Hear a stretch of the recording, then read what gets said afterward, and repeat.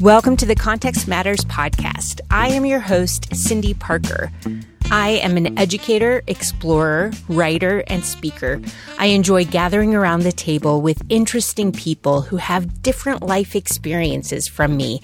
And then we get to talk about God, Bible, theology, and other tangentially related subjects. Your voice is always welcomed around this table. You can reach out to me and let me know what you're thinking about through my website, narrativeofplace.com. This week around the podcast table, we continue to talk about sexuality and the Bible with Dr. Anna Segas.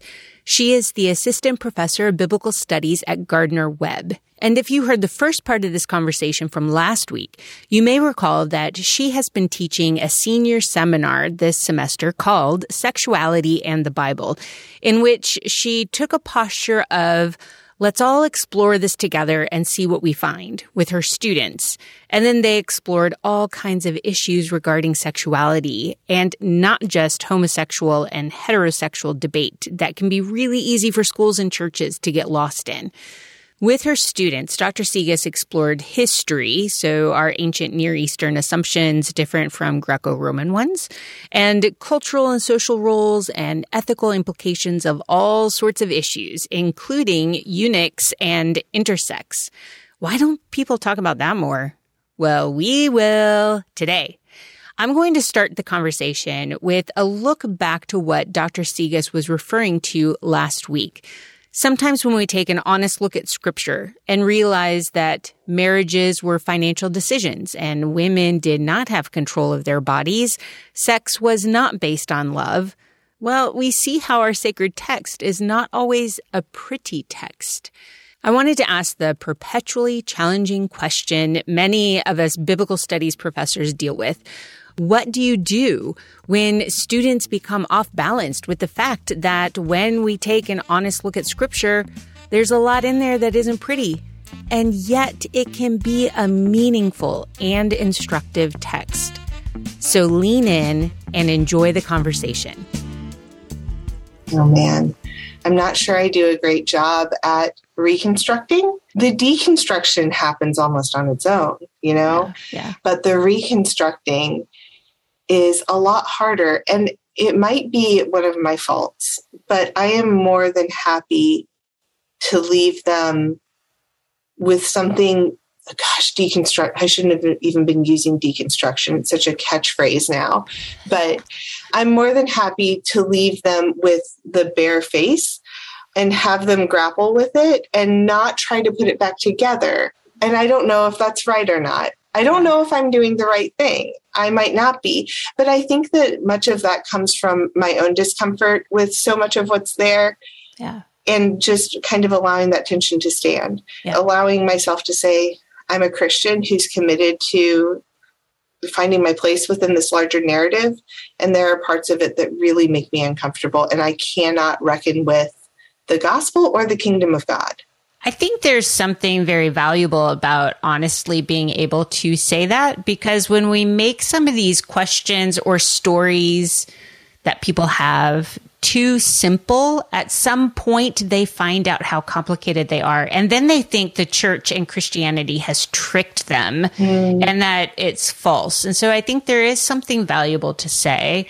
There are things that are complicated. And by the time students are in college and then post-college, we should be having these conversations because they're the type of grappling conversations that I think people should be able to have with their faith to make their faith their own. And I think that's really valuable.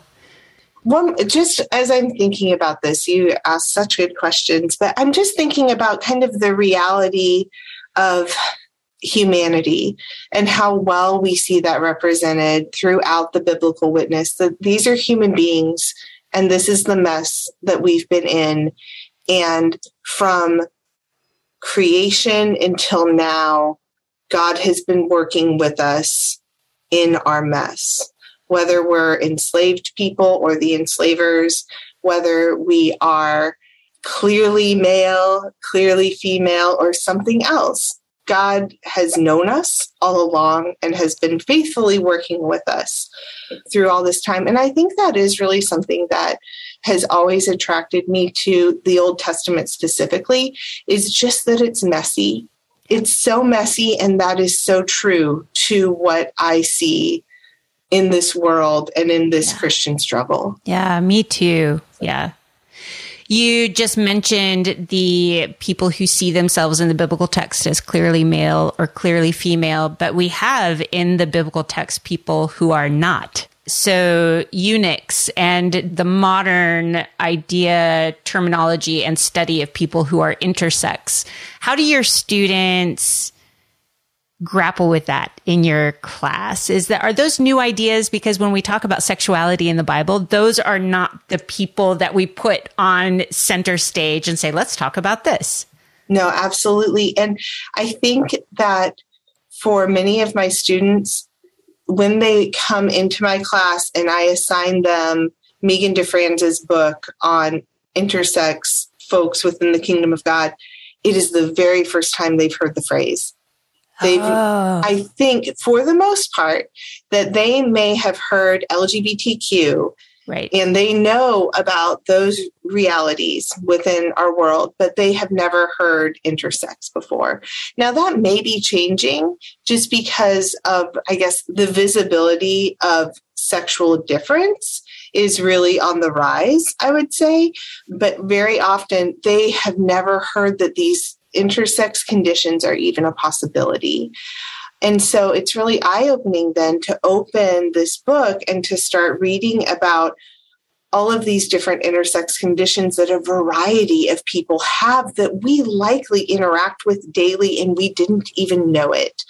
And part of that is just because of modern medical technology that we've been able to erase intersex conditions because doctors will fix, quote unquote, the problem early on. And there's been a lot of backlash to that lately of intersex persons saying, hey, I didn't ask for this, quote unquote, fix. This isn't what I was about. But the other thing that the fixing has accomplished is that we've erased intersex conditions so that we no longer know that they exist. And that wasn't the case in the ancient world. Even within the Hebrew Bible, we have this category for eunuchs from birth, people who were born with ambiguous characteristics where they could not be assigned male or female. And even Augustine talks about, I forget the word that he uses, but it's something akin to hermaphrodites. And he just says, oh, in all places in all the world, we have these people. But for us, what we've decided to do in our culture is to name them by, I think he says, the better sex, which is male. And so folks throughout the ancient world, there's always been a way of seeing this kind of sexual difference that we have now lost. And hopefully we're regaining it because these people are legitimate human beings created in the image of God that should not be erased. But very often that my students, their eyes get wide and they're like, I have never heard of this. I've never thought about this. And one of the nice things that thinking through intersex conditions can do for these students is to kind of help break down very often the way that our culture thinks about sexual difference is in regard to genitalia. But there are other ways of thinking about this. And so maybe we should be focusing on chromosomes. And so often for these different intersex conditions, you may have XXY, and then the person presents in maybe as female or as male, and the chromosomes don't match the genitalia or don't match. I think it's so interesting in our culture that we say that it's about the genitals, but we don't really think that. Because we're not asking anyone what they have down there. We're much more interested in how I think that I appear very female. I have longer hair.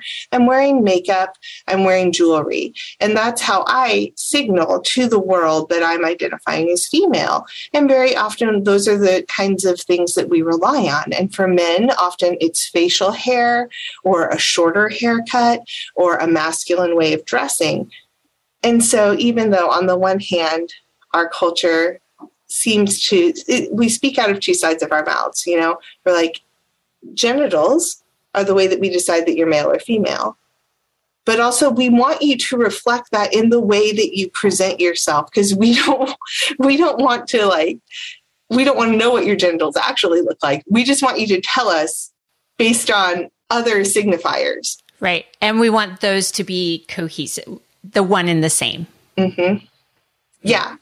Yeah. And we're not even taking into account these other factors like chromosomes and things like that. And I just think that that's so telling that we want people to present themselves in a certain way so that we're not confused about what their genitals are. Yeah. It's awfully presumptuous. Yeah. When your students are studying the biblical text and the biblical context, do they find that the Bible itself is presenting a different type of way of interacting with people aside from genitalia? That's a great question. I never thought I'd ever ask that question. These are the sorts of things that I tend to bring up for people. But one of the things that I think is most interesting, at least within our New Testament context and what we've been reading in regard to how the Greco-Roman world thought about these things, we tend to think of sexuality as being binary, right? So male or female. And a lot of that will hang on the early chapters in Genesis and be like, oh, God created them male and female. And we sometimes forget that the Bible doesn't really stop there, that it keeps on going. But one of the things that has been so fascinating is to just think in this Greco-Roman context that people didn't necessarily conceive of just male and female, but rather it was kind of a sliding scale, which is not the way that we think about it at all. Right. But there was this idea that men were the perfect representation of humanity, and women were some variation along the. So you start over on, your right-hand side with men, and then you could slide down towards feminine and just have kind of a mixture of different characteristics. And then once you got all the way to, should probably talk about it as like the masculine side and then the non-masculine side, because everything seems to have been defined in terms of masculinity and not really femininity. And so by the time you got all the way to the non-masculine side, you were at the place of like the corrupt human, And so it wasn't even a duality. It wasn't even male and female. It was male or corrupt male, which bothers me greatly, of course, as someone who identifies as female and gets my hackles up. But to just try to draw people out of thinking in terms of those binaries that we've always thought in terms of. Kind of like it would never have occurred to me to not think in terms of literal heaven, literal hell, but we should. It's very interesting to kind of try to break out of that duality and to realize that people have not always conceived of gender and sexuality in the same way that we do today. Yeah. And that's always really eye-opening for my students. And they just think, what? How could they not think in terms of just male and just female? And to just segue into the unit conversation, the biblical witness has a place for people who don't fit into those categories of male and female. And what is so interesting and so incredibly gospel-ish to me is that those folks in many places are elevated, right? So to the point, like in Isaiah, you've got eunuchs crying out because they're like, oh, I'm just a dried up tree. And Isaiah has this prophecy that says, don't say that. Don't just say that you're a dried up tree. In fact, in God's kingdom, God will give you a place that is better than sons and daughters, better than the son or daughter either or, but you will be elevated. And it doesn't even end there. You go into the New Testament, and Jesus is talking about eunuchs, and he gives 3 categories: people who are born eunuchs, people who are made eunuchs, and people who become eunuchs for the kingdom of God. And he says these people, they are the ones who are truly blessed. These people who find themselves far outside of any sliding scale or binary, they're the ones who Jesus elevates. And doesn't that just make sense? Isn't that just who Jesus is? Yeah. And who our Old Testament prophets would be, to say to folks, hey, these people, and you're my Deuteronomy person, right? Yeah, and so you know that very often the law is wrestling with this. The law is like, oh my gosh, this gender difference, these eunuchs, can we really have them in the assembly? And it takes a lot of wrestling through these things. But ultimately, for a long time, eunuchs are excluded from the assembly. But then your prophet Isaiah comes and says, you know what? Forget that. Let's elevate them. And Jesus does the same thing. Yeah. What is restoration really going to look like? Yeah. You know, and restoration is all these people who are on the edges. So widows, orphans, single people, you know, it's like just all these people who don't fit the normal laws of society. When they are fully included, restoration has happened. Yeah. That is what the kingdom of God really looks like. Yeah. And I love the story of the Ethiopian eunuch because it just drives that home. You've got this guy, a eunuch, who is othered ethnically and othered sexually. And he says to Philip, hey, man, what is to keep me from being baptized? And I don't think that's a throwaway question for him. You know, I think that for us, we read it as a rhetorical question that the eunuch says, what's to keep me from being baptized? And we think that the automatic response would be nothing. But that guy, he has just been to Jerusalem to worship, and he was excluded. And so now he is reading from the prophet Isaiah, and he says to Philip, what's to keep me from being baptized? And Philip says, I see some water over there. I think that's all we need. And the guy, it's this radical inclusion of the kingdom of God that I cannot get over, that despite the way that we like to slice and dice, whether we like to say male and female and that's it, or whether we like to say male is the only way to be and that's it, that's not the way that the rest of the story goes. Whoa. Honestly, I have never read that particular story in that way. I have never taken the time to notice the way that person was described and what that would mean in his lived reality. But with a little careful reading and understanding of background, the story becomes more poignant, right?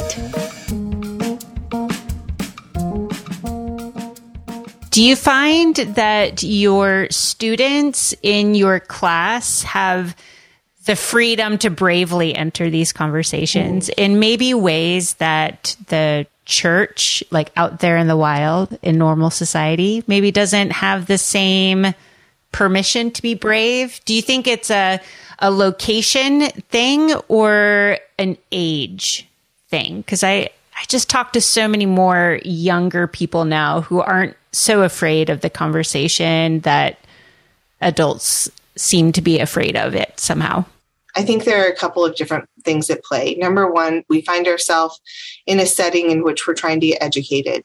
And there aren't that many places for that just out there in the world. Even Christian education within churches, you're not going to read Megan DeFrance's big old intersex book. It's just not going to happen. And so we've got just a space set aside for sheer education, reading and trying to understand. And I think that that opens up a lot of different avenues. But I do think that this younger generation, I think that one of the things that's really happened is that representation. When I was growing up, I didn't know anyone who was anything other than male, female, straight, cisgender. And those were the only options that were out there. But now the students that I'm getting are growing up in contexts where they've actually seen or may be part of these LGBTQIA expressions. And lots of times I don't know. They don't tell me one way or another. And the other thing that I'm finding more and more, because I get a lot of youth pastors, this tends to be the way the church does things, is that you have a college student in your church who happens to be a religion major. Clearly, they should be the youth pastor. And lots of these kids are so gifted. They're great youth pastors. And they have LGBTQ kids in their youth groups. They're there. And I think that is kind of a new thing for the church, that these very often kids, sometimes adults, but these people are there. And though I think they've always been there, even when we haven't acknowledged them. And we're getting to a place in our culture where we cannot ignore them anymore. And I think that's really cool. Yeah. I think that's been really helpful. And so I do find that my students are much more open to discussing these things because they're faced with that reality daily, whether it's in their ministry or in their home church in which they're being ministered to. But the other thing that I do find is that for these kids, because almost to a person, my students are coming from more conservative Christian backgrounds, just like I did. And for them to ask the question of whether or not a Christian can be affirming, that's a wild and radical thing to do, because they come into my classrooms and they come to the Bible with the question already answered for them. That being affirming of LGBTQ persons is not an option, but their posture, much more than in previous generations, is one of openness and just a strong desire to love LGBTQ persons. And so there's a good bit of tension, and that's what we've experienced in our class, this tension between, gosh, these kids are here, I want to love them. And gosh, the answer is, I cannot affirm their identity. And that's a difficult place to be. And so to be in a classroom where we ask, well, can you affirm their sexual orientation and gender identity? That's new. That's a whole new thing. And so it takes a good bit of sitting with it and trying to think through it. Yeah. And I applaud your courage to model for them those kinds of being willing to sit in the ambiguity and in the tension and say, this feels really uncomfortable. So just buckle in. It's going to be a semester of uncomfortable, and uncomfortable is not wrong. Uncomfortable is just acknowledging the complicated aspect of it. And so let's see what we learn when we engage. And I think that is something that attitude, that posture is something I desperately want the church to hold on to and to become better at. Yeah. And so if we can all become like Dr. Anna Anasagis, that would be great. And I would just love for the church, and I love for my students in general, to just be okay with coming to a place where they say, I don't know. Because when you enter with that idea of being affirming is not an option, there is movement being made when you come to a place where you say, I don't know, and you're willing to actually examine, where should I fall? Where does the Bible fall? Where does God fall on all of this? We also read a book. This was a really interesting moment in my classroom. We read a book on LGBTQ suicide and the church. Mm-hmm. And suicide rates for LGBTQ youth are just really high. And so many of these students are ministering to them. And so much of what we were reading, the testimonies of these people, was just this kind of, gosh, I'm between a rock and a hard place, because the church is telling me that God loves me. And they're also telling me that I shouldn't be gay. And that just seemed, for a lot of these people that were being interviewed in the book, it seemed like a really difficult place to be, to the point that there wasn't a good way out that they could come up with other than suicide. In reading through this book, it was really eye-opening, but one of my students used a really interesting analogy. She said, Dr. Segas, I've always heard that whole evangelist motto of like, I believe in Jesus, and when I die, if it turns out that I'm wrong, then I don't lose anything. If I'm right, I gain heaven. But if I'm wrong, I don't lose anything. She was like, I kind of think the same way about being affirming of these LGBTQ kids. Like, if we're affirming, are we losing anything? But if we're not, they're dying.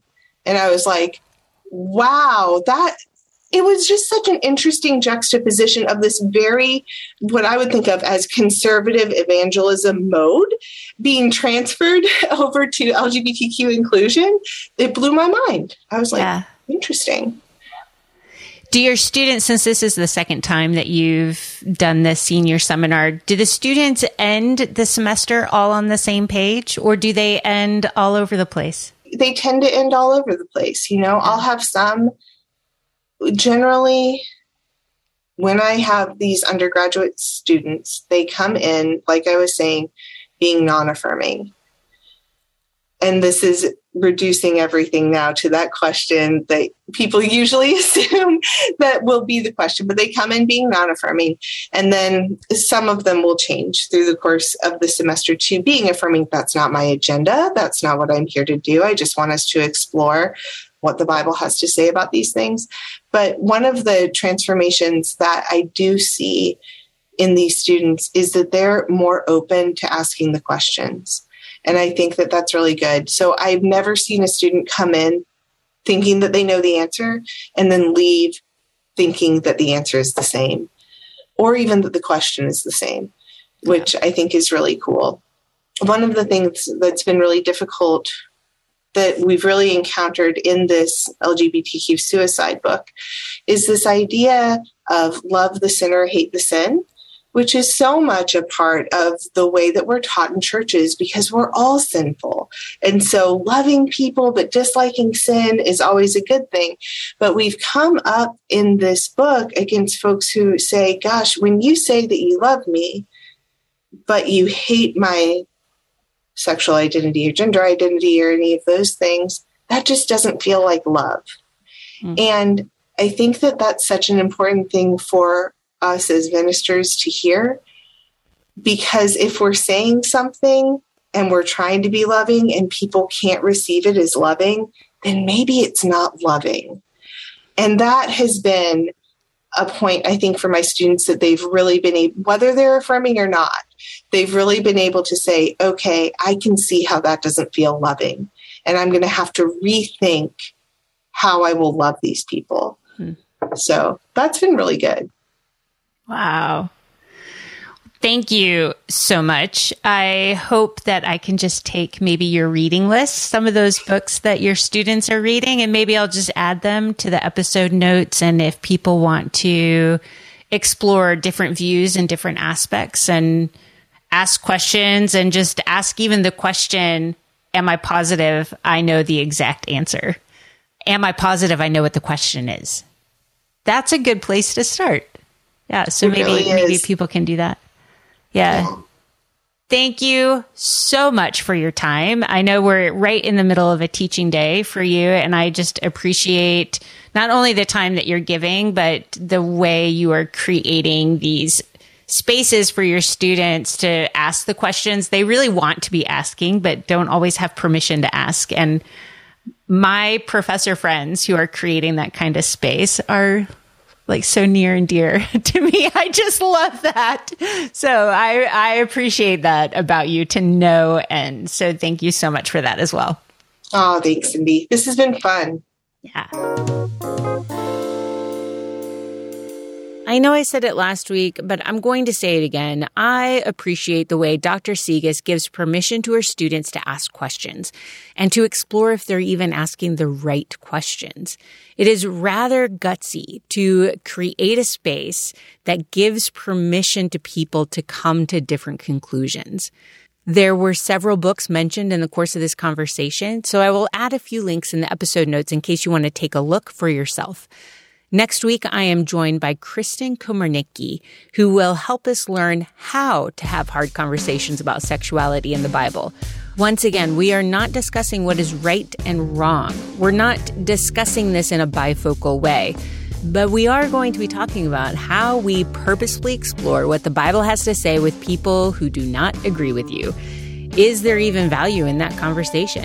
And how does it remain a conversation and not a debate? I'm glad you were here today, and a special thanks goes to my Patreon team. People like Lisa and Asuga Abaya and Kathy and Scott Parker make Context Matters sustainable. Thank you so much for being on my amazing team.